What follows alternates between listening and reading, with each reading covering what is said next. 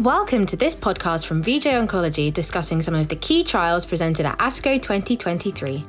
First, we hear from Yohann Loriot of Gustave Roussy, who provides an overview of the Phase 3 THOR study of erdafitinib versus chemotherapy in patients with advanced or metastatic urothelial cancer with select FGFR alterations. So THOR is a confirmatory Phase 3 trial that compares erdafitinib to standard of care, so chemotherapy in patients with metastatic urothelial carcinoma with some FGFR2 or 3 alterations. And in this cohort 1, all patients were treated with 1 or 2 lines of therapy, that including immune checkpoint inhibitors. And what we show is actually the overall survival of patients treated with erdafitinib was superior compared to chemotherapy. So this treatment reduced the risk of death by 36%. The median overall survival was more than 1 year, and the median overall survival in the chemotherapy group was 7.8 months. So erdafitinib improved PFS and have a higher objective response rate. So the key findings regarding the efficacy, regarding the toxicity, the safety profile of erdafitinib is very consistent, which has been reported in the Phase 2 study, the BLC 201 study. So overall, THOR has two, maybe change the practice, of course. Number one, it means that all patients with metastatic urothelial carcinoma should be tested for FGFR2 or 3 alterations. And number two, the results of THOR provide a new standard of care option in patients with metastatic urothelial carcinoma and FGFR alteration and previously treated with immune checkpoint inhibitor. So the landscape should be now different tomorrow. Next, Karan Dixit of Northwestern Memorial Hospital discusses the Phase 3 INDIGO trial of vorasidenib versus placebo in patients with residual or recurrent grade 2 glioma with an IDH1 or 2 mutation. The INDIGO trial was a pivotal study presented today at ASCO. It was a study that's specifically designed for patients with grade 2 IDH mutant glioma, which includes IDH mutant astrocytoma and oligodendroglioma. The patients who would qualify for the study were those who had only received surgery as part of their treatment and were followed in an otherwise wait-and-see approach. The traditional management for patients with IDH mutant glioma is to follow with radiation chemotherapy. However, in an effort to potentially delay these potentially toxic treatments, many clinicians choose to have a wait-and-see approach. So this study was designed specifically for the wait-and-see approach population. The study design was a randomized study, so patients were randomized either to receive the study drug, vorasidenib, or placebo. And then what was followed, the primary endpoint was progression-free survival, and a secondary endpoint was time to next intervention. Roy Herbst from the Yale School of Medicine shares the overall survival analysis from the ADAURA trial of adjuvant osimertinib in patients with resected, EGFR mutated stage 1B, 3A non-small cell lung cancer. We presented the ADAURA trial here at ASCO to really a large crowd. People are very excited about these data because what we have done is we've taken patients with stage 1 to 3A non-small cell lung cancer, completely resected, and then what we've done is added osimertinib as adjuvant therapy. It was a randomized trial. After complete resection, patients could have had chemotherapy if it was felt needed by the physician. There was also some patient choice involved. They're stratified by their stage, by their mutation type, and their area of origin, Asia versus non-Asia. And then the patients were treated with 3 years of osimertinib as adjuvant therapy. I already presented at a plenary session 3 years ago the disease-free survival data, which were quite positive. Hazard ratio of 0.17, 83% decrease in disease-free recurrence. And that actually resulted in the drug being approved in the US and many other countries. However, the open question was, what about overall survival? Would there be an effect in overall survival? Well, wait no longer. That's what we had here at the meeting yesterday. And what we showed is that now with a few more years follow-up at 20% maturity, we actually show that for overall survival, the hazard ratio was 0.49 with curves that separated early and remained apart throughout 5 years now of follow-up. What does that mean? That means there's a 51% decreased risk of death when you use osimertinib in the adjuvant setting. And we saw that across subgroups, stage, age, type of mutation, and presence or absence of chemotherapy treatment. So this is very exciting because it means that it confirms that osimertinib is a standard of care for patients with EGFR mutant lung cancer after surgery. Hopefully this will be seen worldwide, and more regulatory bodies and payers will support the drug. And I also want patients and physicians to know these data because it's compelling and hopefully will be part of their discussion when they talk about doing this to treat their patients. These data were also published in the New England Journal of Medicine. Our steering committee includes myself, Dr. Yilong Wu from China, and Dr. Masa Tsuboi from Japan, working very closely with colleagues around the world and colleagues from AstraZeneca, so a true team effort. Ticiana Leal of Winship Cancer Institute of Emory University discusses the Phase 3 LUNAR study evaluating Tumor Treating Field therapy with standard of care in metastatic non-small cell lung cancer following platinum failure. The role of tumor treating fields in oncology is being investigated in multiple tumor types.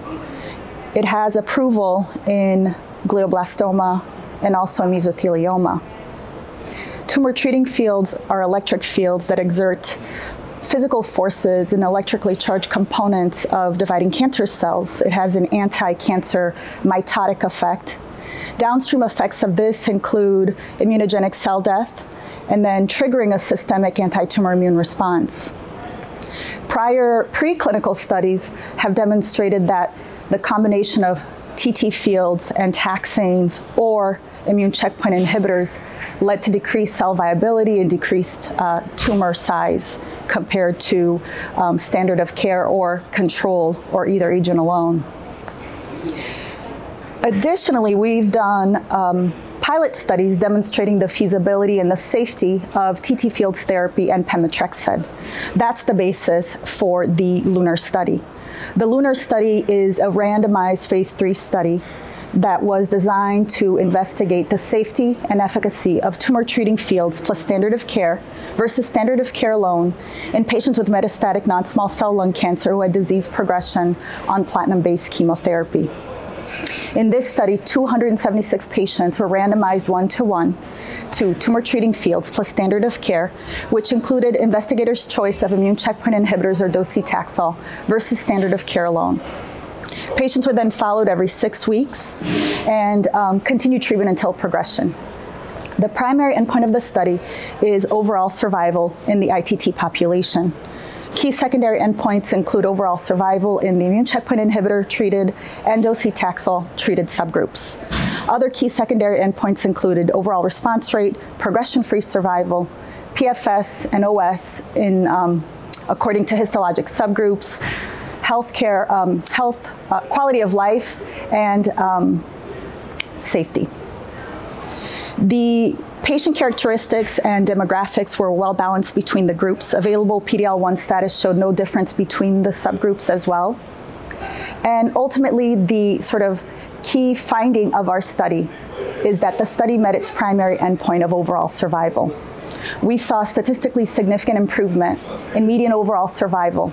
The median overall survival in the standard of care group was 9.9 months versus 13.2 months with a hazard ratio of 0.74 and a p-value of 0.035. We saw a really striking improvement in median overall survival in the ICI-treated patients. The median overall survival in the standard of care arm was 10.8 months versus 18.5 months. Hazard ratio of 0.63 and a p-value of 0.03. The curves separated early and remained separated throughout. In the docetaxel treated subgroup, we saw median overall survival of 8.7 months in the docetaxel treated subgroup versus 11.1 months in the TT fields plus docetaxel. The hazard ratio is 0.81 and a p-value of 0.28.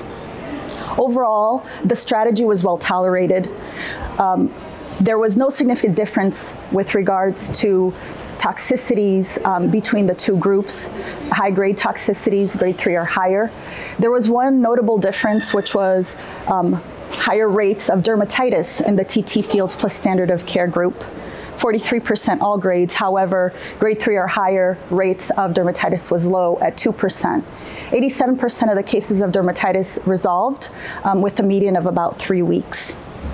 So putting all of this together, our study demonstrated that the use of tumor treating fields plus standard of care in patients with prior treatment, specifically progression on prior platinum-based chemotherapy, led to statistically significant improvement, clinically meaningful results for our patients in the second line and beyond. Based on our results, TT fields should be incorporated into our standard of care therapies. And in addition, this is a potentially paradigm-shifting treatment modality. This is a wearable medical device that is applied to the chest. And in addition to that, you have 2 pairs of arrays. Patients receive this treatment local regionally, and the recommendation is that they should use it continuously. The device is delivered to the patient's home, and they have 24/7 support from a support technician for this. And I think it'll be really important to educate patients and their caregivers on the importance of how to use the device, and importantly, any side effects, and to report this to their clinicians. Finally, Jason Luke of the University of Pittsburgh provides an overview of the Phase 3 KEYNOTE-716 trial, which assessed pembrolizumab in patients with high-risk Stage 2B or 2C cutaneous melanoma. So KEYNOTE-716 was the global randomized placebo-controlled Phase 3 clinical trial investigating pembrolizumab versus placebo in high-risk Stage 2B and 2C melanoma. And we previously presented results for the primary endpoint, which was for recurrence-free survival, which hit at the initial 12-month protocol-specified analysis. So this study was a landmark study defining a new therapy and adjuvant setting for patients with Stage 2 disease. So here at ASCO 2023, we present the final distant metastasis-free survival analysis per protocol specification. And what we see now is that with longer follow-up, the benefit in terms of DMFS maintains statistical significance and in fact increases in terms of clinical magnitude. And what I mean by that is with further follow-up, it's becoming more and more clear that pembrolizumab has a major impact on DMFS, to the tune now at 36 months of a hazard ratio at 0.59 or 41% improvement in the distant metastasis-free survival.